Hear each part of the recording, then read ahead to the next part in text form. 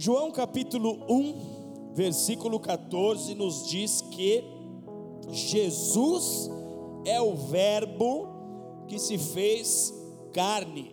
Esse é um texto muito conhecido da maioria dos cristãos, e a palavra verbo empregada aqui nesse texto se origina do termo grego logos, que significa uma ideia, um pensamento, ou ainda de forma mais precisa, logos significa a mente de Deus.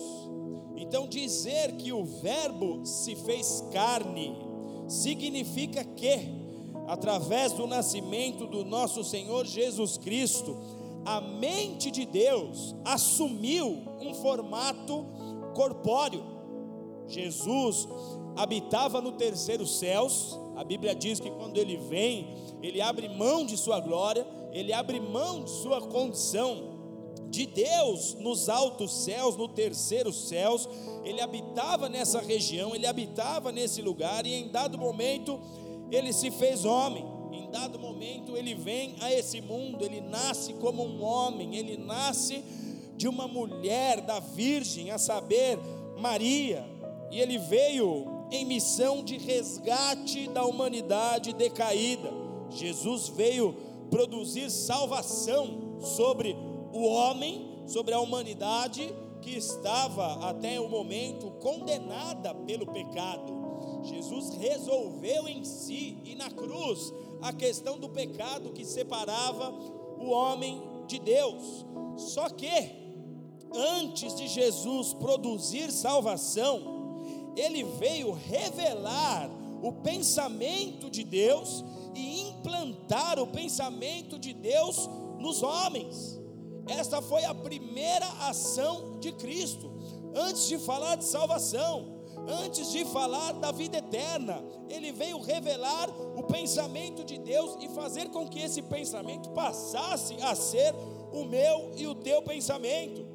Por isso que Jesus nos diz: busque em primeiro lugar o reino, porque ele estava ensinando: não há nada mais importante para a sua vida, para o desenvolvimento da sua história, do que conhecer o reino, do que saber como é o reino, do que ter os pensamentos do reino. Ele disse: aprendam de mim, que sou manso e humilde de coração. Um dos objetivos de Jesus, amados, era que nossas mentes passassem a funcionar e a processar exatamente como a mente do nosso Deus. Jesus veio a essa terra para implantar uma cultura em nós, para implantar uma cultura em nosso interior. Ele veio nesta terra para implantar um pensamento em nós. Filipenses capítulo 2, verso 5 nos diz que haja em vós o mesmo pensamento que houve em Cristo Jesus. Em algumas palavras está que haja em vós, em algumas traduções, que haja em vós o mesmo sentimento que houve em Cristo Jesus. Mas a palavra sentimento aqui, ela se refere ao pensamento, à mente de Deus. Jesus veio implantar isso em nós. Jesus veio fazer com que eu e você tivéssemos a mente de Deus. Esta foi a missão de Cristo. Só que, enquanto Jesus trabalha para revelar o Logos, a mente de Deus, e implantar esse Logos em nós, há um pensamento contrário ao pensamento de Deus, que também trabalha e tentará de todas as formas ocupar as nossas mentes. 2 Coríntios capítulo 4, verso 4 diz: o Deus desta presente era perversa. Um Deus com D minúsculo, porque está falando de Satanás. O Deus desta presente era perversa, cegou o entendimento dos descrentes, para que não vejam a luz do evangelho da glória de Cristo, que é a imagem de Deus. O Deus desse século veio para cegar o entendimento daquele que vem revelar a mente de Deus. O Deus desse século vem para banir o pensamento de Deus na minha e na tua vida.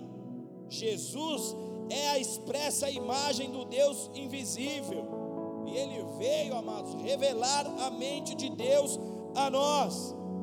Só que há uma ação de Satanás em curso, uma ação invisível, como eu preguei aqui no domingo passado, uma ação sorrateira, como uma raposinha que invade uma vinha e ninguém a percebe, porque ela é pequena, porque ela consegue burlar o cercado. Uma ação em curso, que almeja neutralizar o pensamento de Deus em nós. E como isso acontece nos dias de hoje? Nós vivemos dias apocalípticos, não há como negar, amados. O mundo foi atingido por um meteoro em forma de um vírus, e esse meteoro alterou o curso da humanidade. Tenha toda a certeza disso. A vida como nós a conhecíamos antes desse vírus não será igual. Houve uma alteração no curso da humanidade. Há uma guerra sendo travada em nossos dias, e um pensamento, um novo pensamento tem sido apresentado à sociedade. Com esse meteoro, amados, um novo pensamento tem sido difundido entre as nações.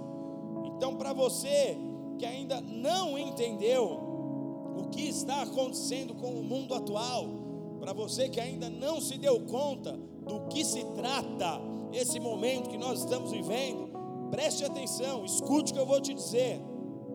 Politicamente falando, não existe apenas o lado A e o lado B travando uma batalha.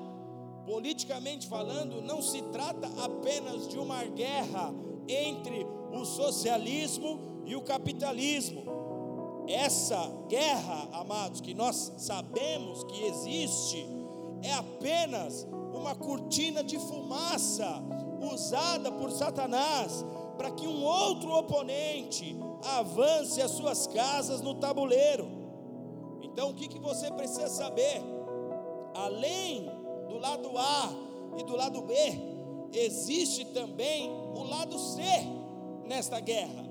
Existe também um terceiro elemento nesta luta que está sendo travada nesses dias, e atende pelo nome de globalismo. O globalismo, ele trabalha prioritariamente na unificação de pensamentos e ideias.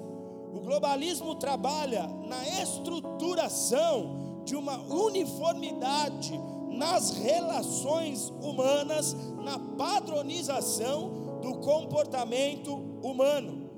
O pensamento globalista, ele crê que é necessário alterar a ordem social vigente para conseguir então implementar um novo pensamento na sociedade. É um pensamento que é vendido como algo moderno, é um pensamento que é dito como um pensamento pertinente, oportuno para o século 21, um pensamento que não seja refém de influências arcaicas. E aí você inclui a Bíblia, porque a Constituição das Nações, ela foi tida teve como base a própria palavra de Deus. Então precisa haver uma alteração nesses pensamentos, e que isso seja de forma global. E o caminho para essa mudança, segundo estas mentes, segundo o globalismo, é quebrando os padrões culturais existentes, é enfraquecendo instituições como a família tradicional. Daí o porquê se bate tanto na instituição família, daí o porquê tanta guerrinha ideológica sobre qual é o padrão adequado para se constituir uma família, porque no pensamento globalista precisa enfraquecer essa instituição família tradicional. É necessário rever os conceitos das relações humanas, porque no pensamento deles, aquilo que nós temos até aqui como padrão de comportamento nas relações é ultrapassado, provém da Bíblia, é algo arcaico, é algo que não pode ser tido como moderno, como o pensamento do tempo presente. Então eles agem dessa forma, promovendo instituições globais, como a ONU, por exemplo, como a OMS, para que estas representem as vozes de esperança para a humanidade. É como se estas frentes falassem em nome de todos e para o bem de todos. Eles controlam os veículos de comunicação, tudo com um objetivo: eles precisam difundir um pensamento, eles precisam difundir uma nova maneira de se encarar a vida, eles precisam fazer com que isso chegue às famílias, eles precisam fazer com que isso chegue no teu lar, com que isso chegue nas nossas casas e que isso seja tomado como verdade. Mas cuidado, amados, porque por detrás do discurso de igualdade, por detrás do pseudo avanço nas relações humanas, está a agenda do anticristo. O anticristo é o lado C desta batalha. O anticristo é o lado que usa o lado A e o lado B da guerra, que usa as ideologias, as quais muitas vezes você milita e dá a tua vida pela causa, para gerar confusão, para gerar intrigas, para gerar problemas e principalmente distração, enquanto a agenda globalista passa, enquanto a agenda globalista avança, enquanto essa agenda sorrateiramente entre nas famílias, entre na sociedade, para se tornar o novo pensamento da humanidade. Só que o pensamento globalista é o pensamento do anticristo. O pensamento globalista trabalha contra o pensamento de Jesus. No governo do anticristo, o que tem que prevalecer? Todas as ideias, todos os comportamentos, todos os pensamentos que sejam claramente contrários aos pensamentos de Cristo. Por isso não se espante de ver essas instituições tidas como as vozes, os arautos modernos da sociedade atual, como a Organização da Saúde aí. Não se espante desses homens falarem as atrocidades que eles falam acerca de aborto e tantas outras práticas. No governo do anticristo, o que tem que prevalecer? Tudo que seja para envergonhar a Cristo, tudo que seja para se colocar contrário ao pensamento cristão. Um único pensamento, um único padrão de comportamento. O que serve lá em algum canto deste mundo deve servir aqui também. É assim que eles pensam, é assim que eles agem. Vamos encontrar uma fórmula que atenda a todos, que não nos deixe tão distantes. Afinal, nós estamos no século 21. E não confunda globalismo com globalização. A globalização é só o veículo que leva o globalismo à frente. A globalização que faz a gente ter os cortes parecidos aqui na Alemanha, festas, cultura de moda, de música, de gostos, de comida, aqui do outro lado do mundo. A globalização leva a isso, mas ela é o veículo por onde o globalismo vem, por onde o globalismo chega. Um padrão. Eles querem estabelecer um padrão de pensamento. Eles vêm com um discurso bonito, cheio de love, aparente, cheio de benefícios, aparente.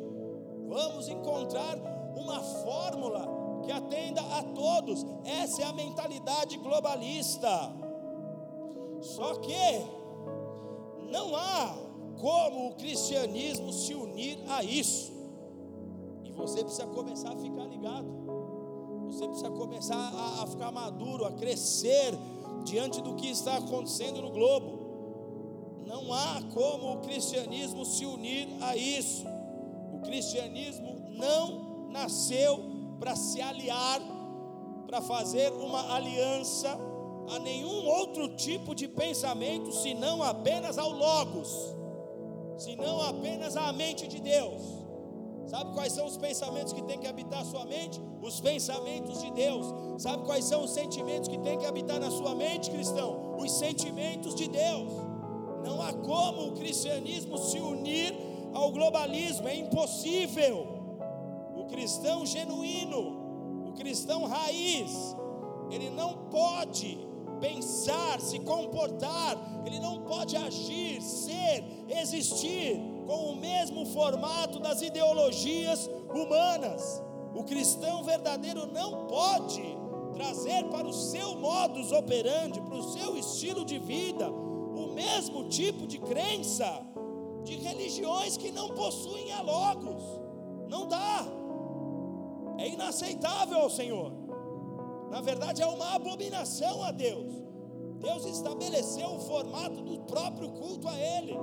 Deus estabeleceu a maneira em que uma adoração verdadeira será entregue a Ele. Não são os homens, não são as ideologias, não são as instituições globais, não são os pensamentos unificados. Não há como. Em toda a história da humanidade, o povo de Deus foi chamado a agir diferente das demais nações. Para ser um povo exclusivo? Não, mas sim para ser um povo de Deus. Sim, para ser um povo que adorasse ao único e verdadeiro Deus. Então não há como nós termos uma relação com o globalismo. Não há como nós virarmos amiguinhos. Não há como nós sentarmos na mesma mesa. Não há como dividirmos uma caneca de café. Não há como, é impossível. Porque o cristão foi chamado a ter a mente de Cristo.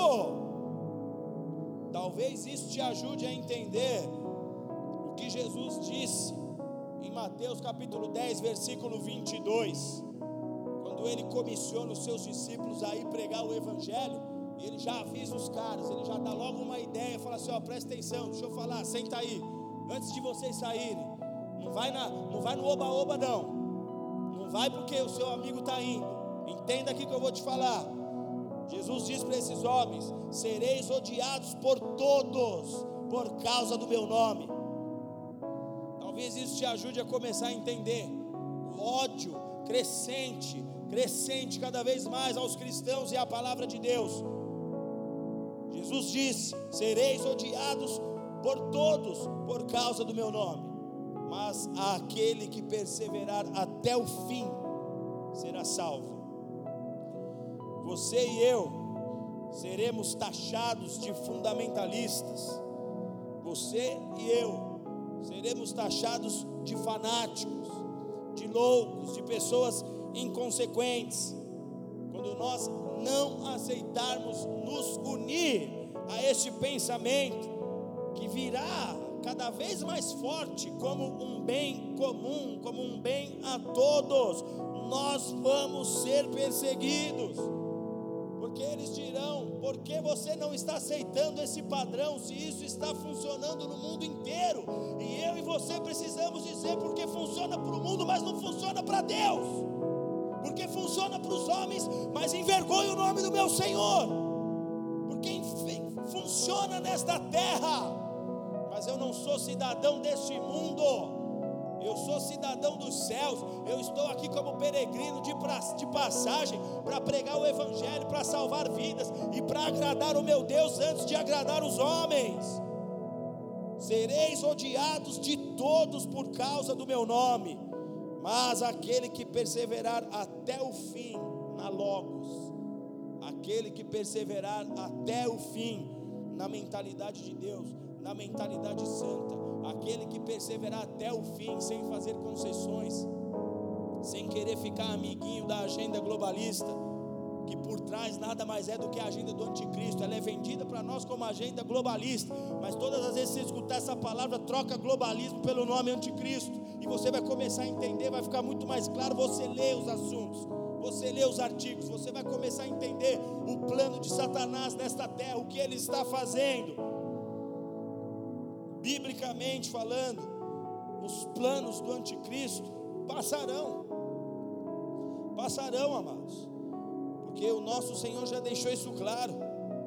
Isso vai acontecer para que se cumpram as Escrituras. Jesus não teve que ir para a cruz? Por que ele teve que ir para a cruz? Para que se cumprisse as escrituras. O anticristo terá que vir, o plano dele terá que passar.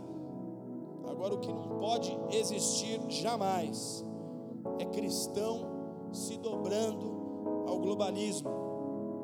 Porque se você se dobrar ao globalismo, você vai se dobrar ao anticristo. É semelhante a Daniel e os seus amigos na Babilônia, quando não se curvaram à estátua de Nabucodonosor, quando não aceitaram orar a outro Deus que não fosse ao Deus único e verdadeiro, Senhor Criador dos céus e da terra, e foram sentenciados à morte por causa dessa desobediência civil, assim dizendo. Foram sentenciados à morte, mas no globalismo dos seus dias, eles rejeitaram, rasgaram aquela fala, rasgaram aquela agenda e mostraram para aqueles soberanos dos seus dias que mais importava servir ao Deus que os havia criado, porque eles sabiam: eu sou um ser eterno, não vou manchar minha eternidade por causa de uma agendinha terrena e que agrada ao adversário de Deus.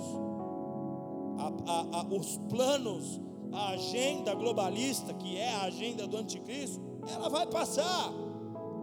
A igreja não terá poder de reter, de impedir a agenda do anticristo de passar, porque foi Deus que determinou.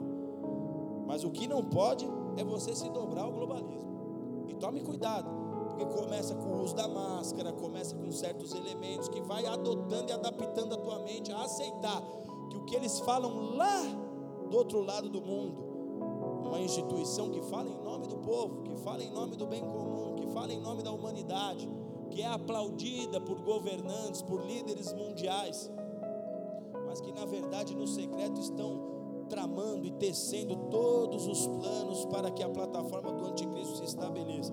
Como eu já disse na nossa live da célula de terça-feira, use a sua máscara, use as suas máscaras, mas cuidado com o que vem depois, porque a intenção é entrar na mente.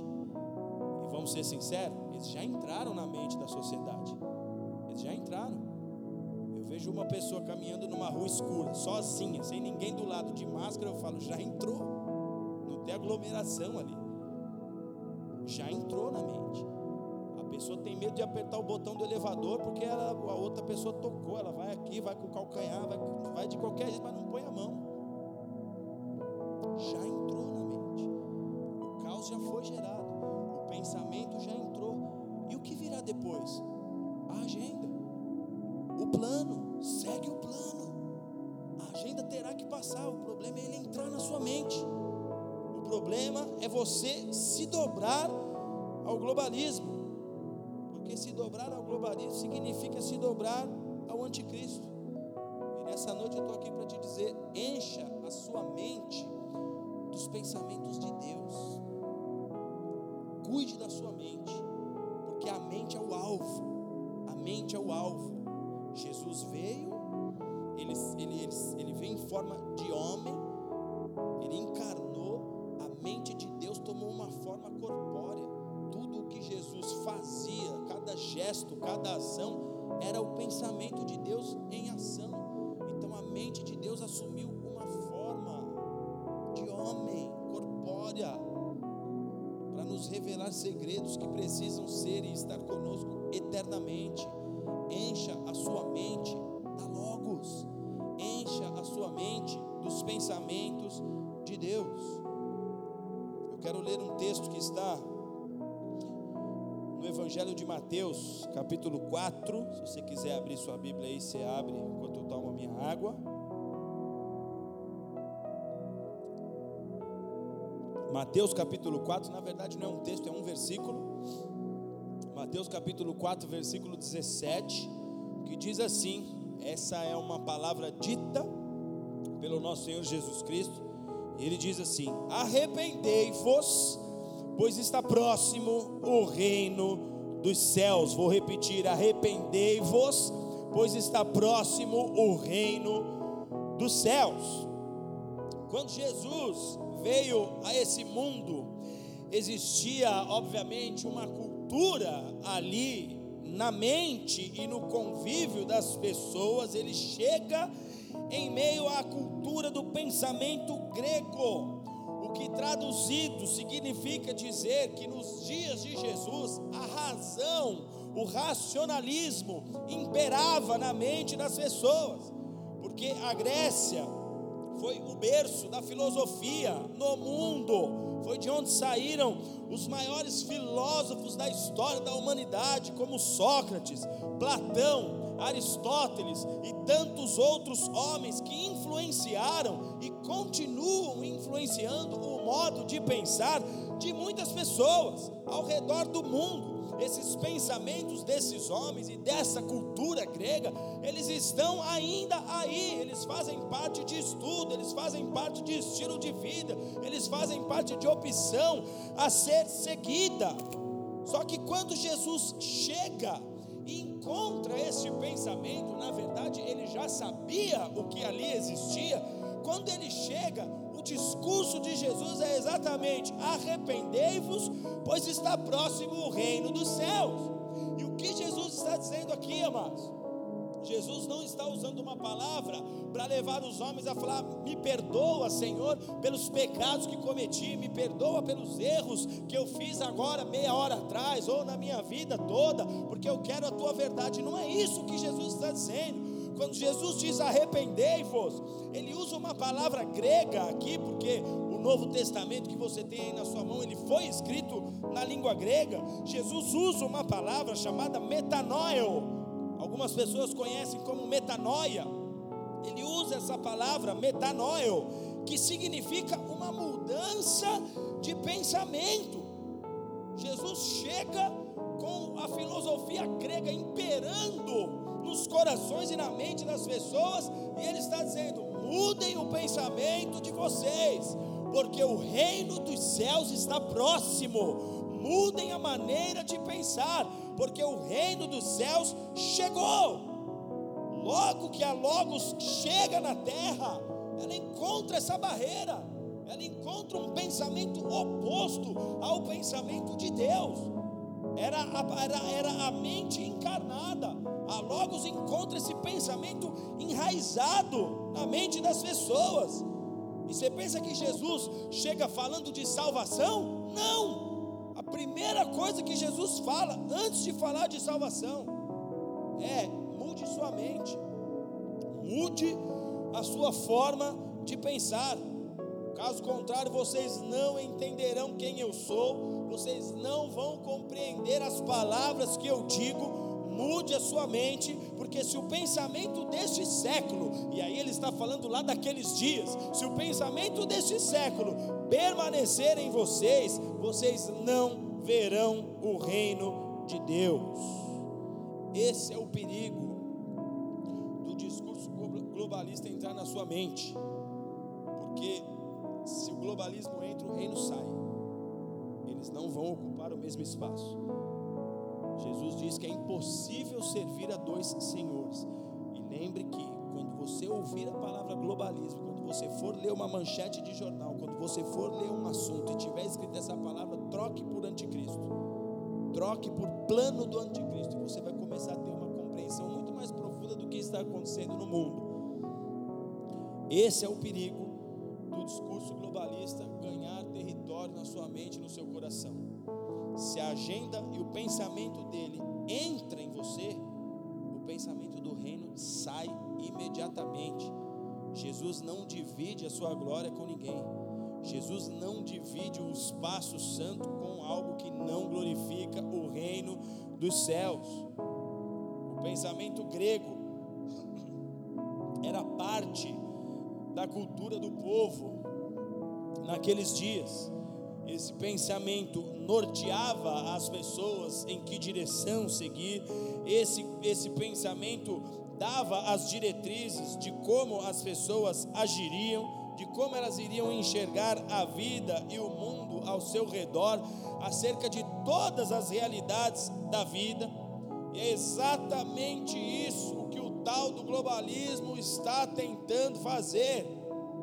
O globalismo vem para te dizer como você tem que enxergar a vida. Ele quer tirar Deus de cena, ele quer tirar a mente de Deus de cena, Ele quer tirar a Logos de cena, porque ele já diz claramente em suas pautas, em seus discursos, que esse pensamento é um pensamento ultrapassado, problema, inclusive, das dificuldades de relacionamento entre as nações, porque o cristão nunca aceita o que eles têm a oferecer. O globalismo vem para dizer como é que você tem que encarar a vida. Ele usa os filmes para construir em você um pensamento, porque essas plataformas de streaming nada mais são do que porta-vozes da agenda globalista. Eles usam os filmes, as produções, para te fazer compreender o pensamento, e isso eles vêm fazendo já há algum tempo, para que as crianças que começam a receber isso através dos desenhos, através das séries que elas assistem, os adolescentes, quando eles chegarem na fase adulta, aquilo é normal. Quando a agenda chegar, propor para ele as realidades das relações dali para frente, ele vai aceitar, porque ele já gostava de ver o ator dele fazendo aquilo, de ver o herói da série dele se comportando daquele jeito. Eles usam a mídia, os diversos tipos de mídias, para propagar suas ideias, para difundir os seus pensamentos.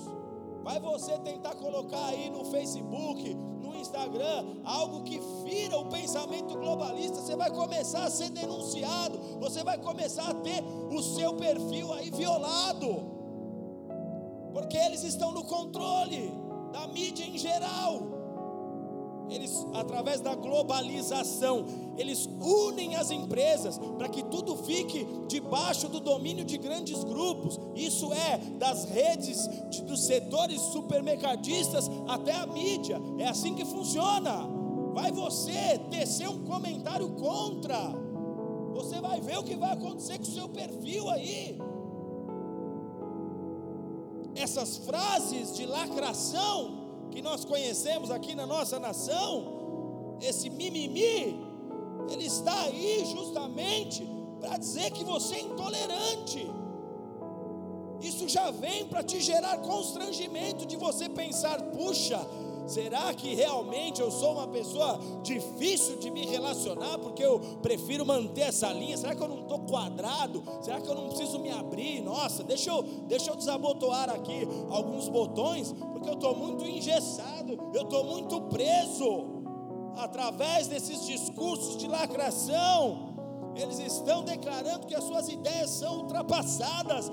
É uma manobra, é uma onda global, é um pensamento que está aqui, está do outro lado do mundo. Só que Jesus chocou a maioria dos seus ouvintes com as suas falas, com a sua fala, porque ele dizia: arrependei-vos.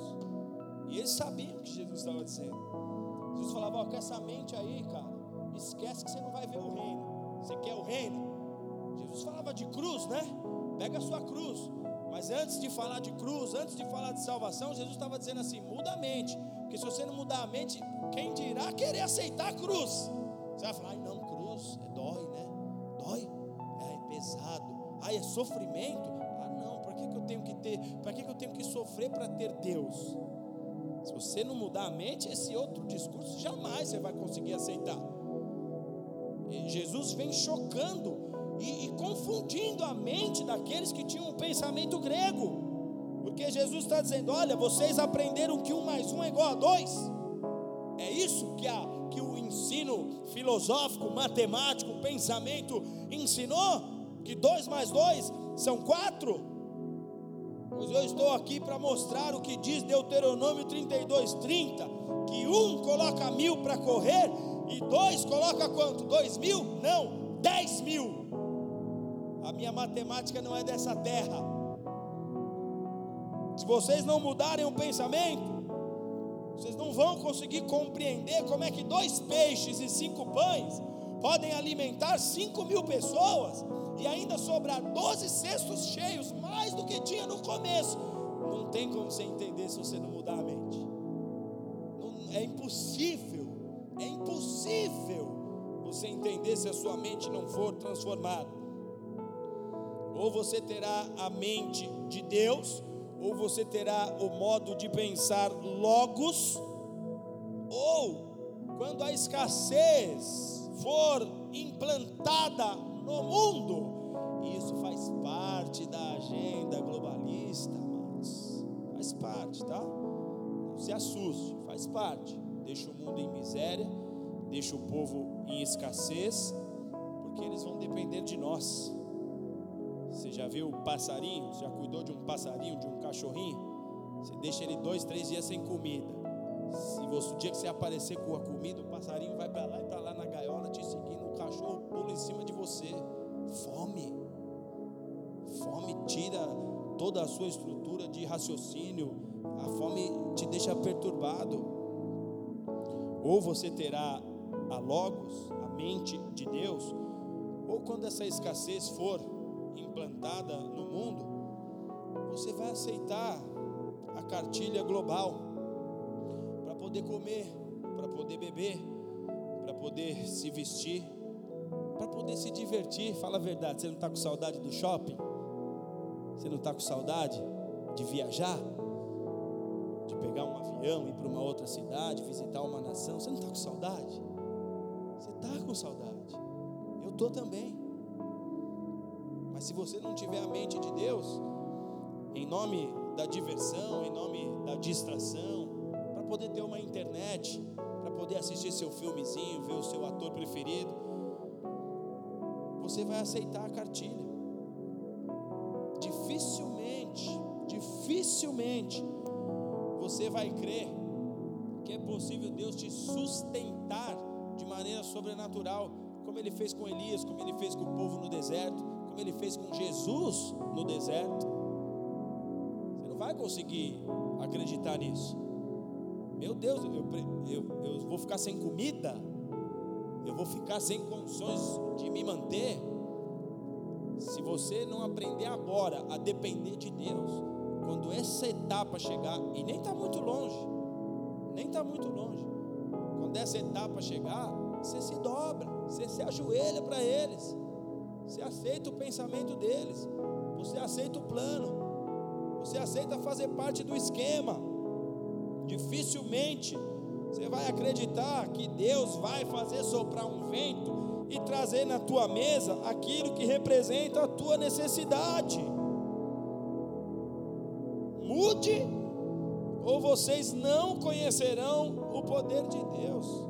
Esse foi o discurso de Jesus de saída, antes de falar de salvação, antes de falar de qualquer outra coisa. Mude, ou vocês não verão o reino, vocês não conhecerão o poder de Deus. Mude a mente, porque eu vou curar um cego, não com base na medicina que vocês conhecem e reverenciam, porque haviam deuses gregos da mitologia grega lá que eram tidos como os curadores. Eu vou curar um cego não com base nessa medicina que vocês se dobram, aplaudem, e o que o ministro tal, o que o líder da organização tal diz é a tua confiança. Eu não vou curar dessa forma, mas eu vou cuspir na terra. Eu farei uma lama e vou esfregar nos olhos de um homem. Isso não tinha acontecido ainda. Jesus está só falando, muda aí, senão você não vai acompanhar a matéria. Muda, porque eu vou passar como um furacão, serão 3 anos. Muda, senão você não vai pegar a lição, você vai se perder no assunto. Eu vou cuspir numa lama, vou passar no olho do ceguinho e ele vai ser curado. Os médicos não vão entender nada, porque não tem lógica.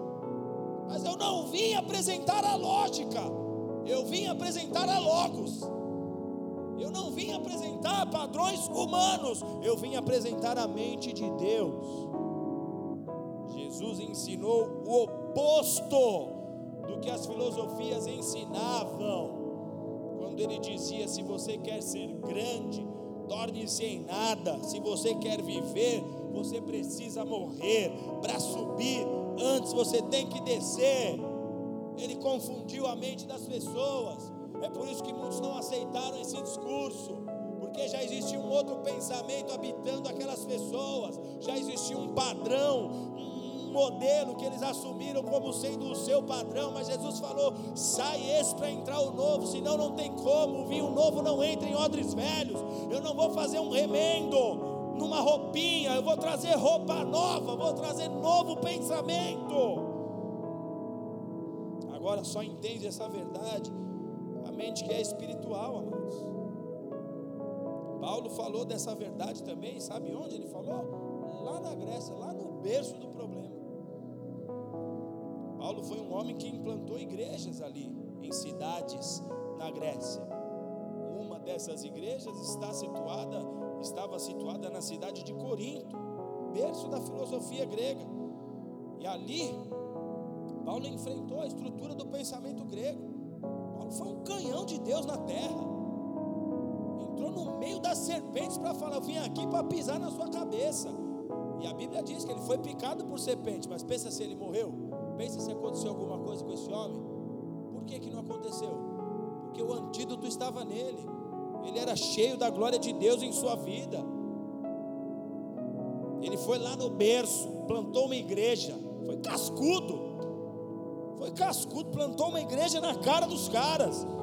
E aí ele dizia para os membros dessa igreja, 1 Coríntios 2, versículo 6 diz assim: falamos da sabedoria, não a sabedoria deste século. Olha ele confrontando o pensamento dos homens ali. Falamos da sabedoria, mas não a sabedoria deste século, ou dos poderosos desta época, que se reduzem a nada. Paulo está falando do pensamento desses filósofos aí que vocês reverenciam, que vocês exaltam, que vocês batem palma. Isso é nada.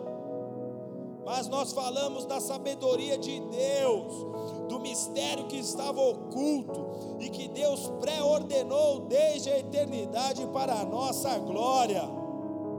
Paulo está dizendo: eu estou pregando para vocês aqui a Logos. O que eu estou pregando para vocês é a mente de Deus. Eu não estou pregando os padrões desse mundo, eu não estou pregando a mentalidade deste século, eu estou pregando a Logos. E ele continua: nenhum dos poderosos deste século compreendeu esta sabedoria. Esses homens que vocês aplaudem, esses pensadores que vocês aplaudem, nenhum deles compreendeu essa sabedoria, porque se tivessem entendido, eles não teriam crucificado o Senhor da glória, eles não teriam matado aquele que veio revelar a mente do Deus Santo Criador. Mas, como está escrito, nem olhos viram, nem ouvidos ouviram, e nem jamais penetrou em coração humano o que Deus tem preparado para aqueles que o amam. E aí, lá no verso 16, na parte B, ele ainda diz assim: nós temos a mente de Cristo. Que tipo de mente que você tem? Que tipo de mente é a mente que você quer preservar? Que tipo de mentalidade você quer nutrir ao longo da sua vida? Que tipo de mente? Porque a sua mente, ou ela será um ambiente espiritual, ou ela será um ambiente meramente humano. E sendo humano, ela é alvo de todo e qualquer tipo de filosofia existente nesse mundo, e todas elas contrárias a Logos, a mente de Deus. A mente humana, que é a mente natural, carnal, é uma mente que vive por obras terrenas, é uma mente que tem paixões carnais, ela é depravada em sua natureza, é o homem mais próximo do que é um animal, não percebe os valores espirituais, e se percebe em algum momento, não tem a menor afeição pela moralidade. Ele busca aquilo que o satisfaz.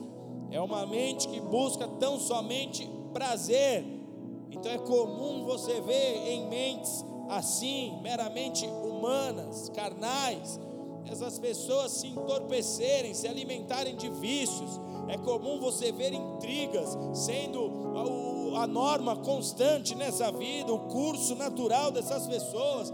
É comum você ver essas pessoas tomadas de pensamentos de engano. É comum você ver a maldade nessas pessoas, Porque se a tal da OMS fosse tão preocupada com a vida, pensa comigo, se eles mesmos já não teriam levantado uma campanha global de se acabar com bebidas alcoólicas, de se acabar com determinados tipos de drogas, de combater o uso de drogas pelo mundo. Por que eles nunca falaram lá para a Holanda que eles não deveriam ter o uso de drogas legalizado como se tem naquela nação, se eles estivessem preocupados com a vida? Porque mata. Eles não estão preocupados com a vida. A mente humana, carnal, ela vê seus próprios interesses, ela é uma mente gananciosa, ela busca por interesses sombrios. Para essa mente, a maior sabedoria está em viver para esse mundo e para os prazeres carnais. Coisas espirituais devem desaparecer do mapa. Coisas espirituais são vistas e tidas como caretices. Só que essa mentalidade é inimiga de Deus. Ela é alinhada aos planos do anticristo. A este tipo de mente, a palavra de Deus diz, 1 Coríntios 6, de 9 a 10, os injustos não herdarão o reino de Deus, nem os impuros, nem os idólatras, nem os adúlteros, nem os efeminados, nem os sodomitas, nem os ladrões, nem os avarentos, nem os bêbados, nem os maldizentes, nem os roubadores não herdarão o reino. Com essa mente não tem como. Já a mente espiritual, em contrapartida, é uma mente que vive sob o domínio do Espírito Santo. Essa é a mente que tem prazer nas coisas espirituais mais do que nos prazeres desta terra. Essa é a mente que Jesus nos ensinou, que é a mente da nova criatura. A nova criatura em Cristo Jesus, ela tem que ter uma outra mente, ela tem que ter um outro padrão de comportamento. A mente espiritual é aquela que examina e reprova o comportamento da mente natural, as escolhas de uma mente natural. A este tipo de mente, a palavra de Deus nos diz, Romanos 8, capítulo 1, nenhuma condenação há para os que estão em Cristo Jesus, que não andam segundo a carne, mas segundo o Espírito. Ou a sua mente será uma casa de glória, um ambiente espiritual, ou a sua mente será um ambiente humano, alvo do pensamento que está lá fora, alvo do pensamento pelo qual a maioria dos homens aceitarão esse plano, porque quem não estiver em Cristo será rapidamente inserido nesse novo padrão de pensamento e comportamento.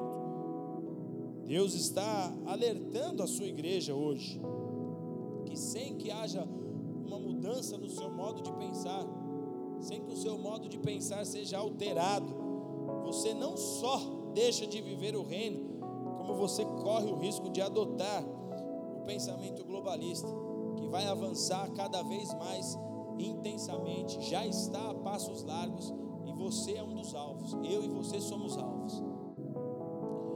E eu quero te dizer agora, como é que eu faço para ter a mente de Deus? Como é que você faz para ter a mente de Deus? Como ter a mente de Deus?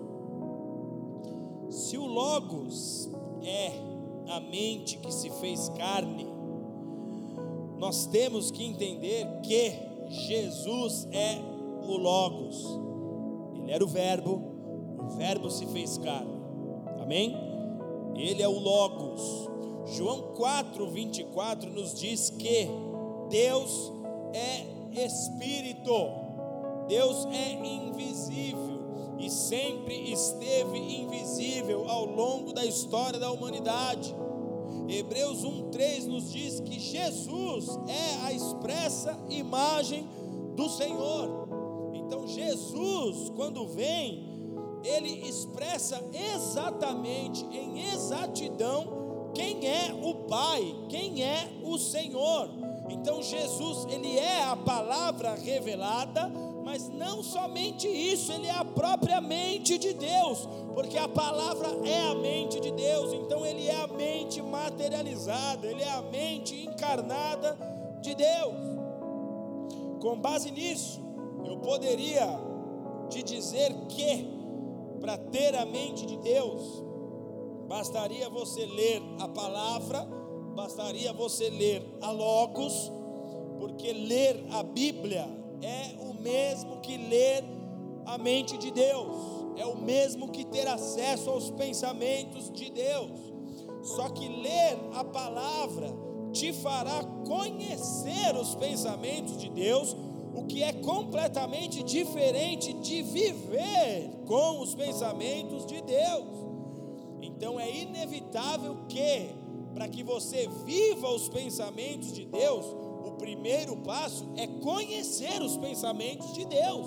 A palavra de Deus é infalível, ela é o pensamento de Deus para nós revelado, está aqui, está ao meu e ao teu alcance. Você tem aí na sua casa, na minha casa eu devo ter umas 10 Bíblias lá. Nós temos acesso aos pensamentos de Deus. Só que conhecer os pensamentos, ler as Escrituras, é apenas o primeiro passo para se ter a mente de Deus. O autor de Hebreus traz um ensinamento, onde ele fala da vida espiritual de um discípulo do Senhor, onde ele diz, Hebreus 13, verso 7, lembre-se dos vossos guias espirituais, que vos falaram a palavra de Deus, e atentando para o êxito da sua carreira, imitai-lhes a fé. Então entenda, quando Deus chama Abraão, Ele chama um homem para ser referência, para ser modelo nessa terra, para que as outras pessoas, ao olhar para Abraão, aprendessem com a vida dele, com a fé dele, com as atitudes dele, o que era viver uma vida nessa terra com a mente de Deus. O autor de Hebreus está nos lembrando exatamente disso. Olhem para os vossos guias espirituais, para aqueles homens que falaram a vocês a palavra de Deus, e atentando para o êxito da sua carreira, imitai-lhes a fé. Só que olhar propriamente e diretamente e apenas para o homem foi necessário até que Jesus viesse. Após Jesus, ele passou a ser a referência, ele passou a ser o alvo, o qual nós deveríamos imitar. Paulo também nos fala disso, e aí ele junta esses dois pensamentos, porque ele diz, 1 Coríntios 11, verso 1, sede meus imitadores como eu sou de Cristo. Então aqui no discurso de Paulo nós vamos entender que nem todo homem nesta terra é uma boa referência da mente de Deus em ação.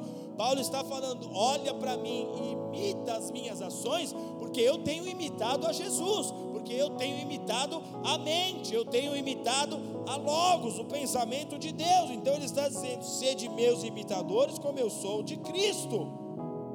A mente de Deus então será a realidade, amados, daqueles que por meio da fé imitarem o Cristo. Sabe qual é o carro-chefe que vai te mover nessa terra na direção de viver diariamente a mente de Cristo? O carro-chefe é a fé. Repete aí na sua casa, fé, porque a palavra de Deus nos diz que sem ela, sem a fé, é impossível agradarmos a Deus, é impossível você viver a mente de Deus nesta terra sem a fé. Uma cultura, ela é absorvida quando você a pratica. Aos 16 anos de idade eu tive uma mudança cultural na minha vida. Eu era um garoto do meu bairro em São Paulo, o que eu vivia eram os quarteirões e as esquinas do meu bairro, até que eu comecei a surfar. Quando eu comecei a surfar, o meu alcance mudou, eu comecei a conviver com pessoas de outros bairros, daqui a pouco eu comecei a conviver com pessoas de outra cidade. Então, por causa de um esporte e por causa de uma prática, a minha cultura, ela foi alterada. Isso aconteceu outra vez quando eu me converto, porque daí agora a minha vida passa a ser vivida nas diretrizes do Evangelho, e à medida que eu pratiquei e comecei a praticar isso diariamente, uma nova cultura brotou em minha vida. Então cultura só é absorvida quando você a pratica, porque a palavra cultura está diretamente ligada a um culto, e culto é aquilo ao que você se dedica, é aquilo ao que você se dobra, é aquilo ao que você se rende. O pensamento grego era o culto daqueles homens, a filosofia era o culto daqueles homens, tanto que eles criaram deuses na mitologia grega. Uma mentalidade, amados, ela é assumida quando ela passa a ser o seu modo de viver. Então você precisa assumir uma nova cultura, para que esta cultura determine a sua mentalidade. Você precisa assumir uma nova maneira de viver de forma prática, para que de fato haja uma alteração na sua mente, o metanoel que Jesus falou, a metanoia, para que passe a haver uma alteração no seu modo de viver. Eles estão tentando enfiar esse novo pensamento através de uma cultura que vai passar a ser universal, um pensamento, uma prática, um comportamento, uma moeda, estilos de músicas que são ouvidas, tudo em torno de um só pensamento, te enquadrando. Nos dias de Jesus, a fama do nosso Senhor, ela alcançou muitas cidades, muitas pessoas, tanto pessoas de classes mais baixas, mais simples, como pessoas de alta classe, como pessoas de renome. A Bíblia diz que muitos fariseus, amados, ouviam o discurso de Jesus e eram tocados. Muitos fariseus ouviam as palavras do mestre e viam que existia ali toda uma verdade de Deus sendo expostas a eles ali. Vocês se lembram que houve um fariseu que foi conversar com Jesus e tentar entender como que era esse processo de nascer de novo, e ele pergunta para Jesus: como que eu tenho que nascer de novo? O que eu faço para ver o reino? Jesus fala: você tem que morrer para a velha história, para o velho pensamento, para a velha estrutura, e nascer para uma nova vida. E aí ele fala: eu vou ter que entrar no ventre de novo? Como é que é isso? E aí Jesus fala: rapaz, você é um estudioso, cara, você não consegue entender assuntos espirituais. Jesus dá nele. Então muitos fariseus eram atraídos por Jesus, só que muitos deles tinham medo de assumir a sua nova cultura, por causa de um outro pensamento vigente em seus dias, por causa de medo de ser ridicularizado, vergonha de assumir essa nova roupagem. João capítulo 12, verso 42 nos diz: muitos dentre as autoridades creram em Jesus. Muitos dentre as autoridades creram em Jesus, mas por causa dos fariseus não confessavam a sua fé, porque eles tinham medo de serem expulsos das sinagogas. Eles não assumiam a Logos como sendo o seu modo de pensar. Você já viu cristão que tem vergonha de chegar num grupinho e falar que ele é cristão, que ele é crente? E tem uns ainda que dizem: não, porque vai que eu cometo algum erro. Ô rapaz, você foi chamado a ser luz. Não, então é por isso que eu falo: vai que eu cometo um erro. Que cometer erro, cara? Você tem que se encher do Espírito Santo. Você não tem que ficar lutando para não errar. Você tem que buscar a Deus e Ele vai te ajudar a não falhar. Eles não assumiam a sua mente. Pessoas da política, pessoas de renome, não assumiam a Logos como a sua nova vida, como o seu novo modo de agir. E é aqui que está o erro, amados, porque a fé, sem que ela seja expressa, sem que ela seja revelada a outros, ela não pode ser considerada fé. A fé precisa ser exteriorizada, a fé precisa ser manifestada. Sem fé expressa, não há uma nova mentalidade. A mente de Deus em nós, assim como a fé, ela deve vir acompanhada de obras, porque são justamente as suas atitudes que revelam a sua cultura, são justamente somente os seus comportamentos que revelam ao que você vive esta vida, a quem você se dobra, a quem você se prostra. As ações revelam quem você é. A mente de Deus, ela precisa realizar tudo aquilo que se espera de alguém que imita o Cristo. O caminho para se ter a mente de Deus é este: imitar o Cristo, imitar as ações do Senhor. Quando você passa a viver dessa forma, imitando as ações do Cristo, você está assumindo para si uma nova cultura. A cada dia, quando você em algum momento deslizar para um pensamento fora dessa cultura, porque você busca imitar o Cristo, você volta. Porque você busca imitar o Cristo, você volta novamente para Logos, você volta novamente para o pensamento de Deus, você se mantém dentro daquilo que Deus determinou para a tua história. Esses homens, eles tinham esse comportamento de não assumir a sua nova mentalidade. No verso 43 diz, verso 42 diz: por causa dos fariseus, eles não confessavam a sua fé, com medo de serem expulsos da sinagoga. E o verso 43 diz: pois amavam mais a glória dos homens do que a glória de Deus. Você quer sair bem na foto com quem? Com os homens ou com Deus? Se for com os homens, é questão de tempo para que o pensamento globalista te alcance. Se você quiser fazer postagem de lacração para ser aceito, para ter um pensamento moderninho, para ser visto como alguém que tem uma mente atualizada, se quiser fazer média com os homens, o globalismo vai entrar, o pensamento do anticristo vai entrar. Mas se você quiser estar bem na foto com o teu Deus, você se mantém imitando a Cristo com a mente do Senhor na sua vida. Feche seus olhos.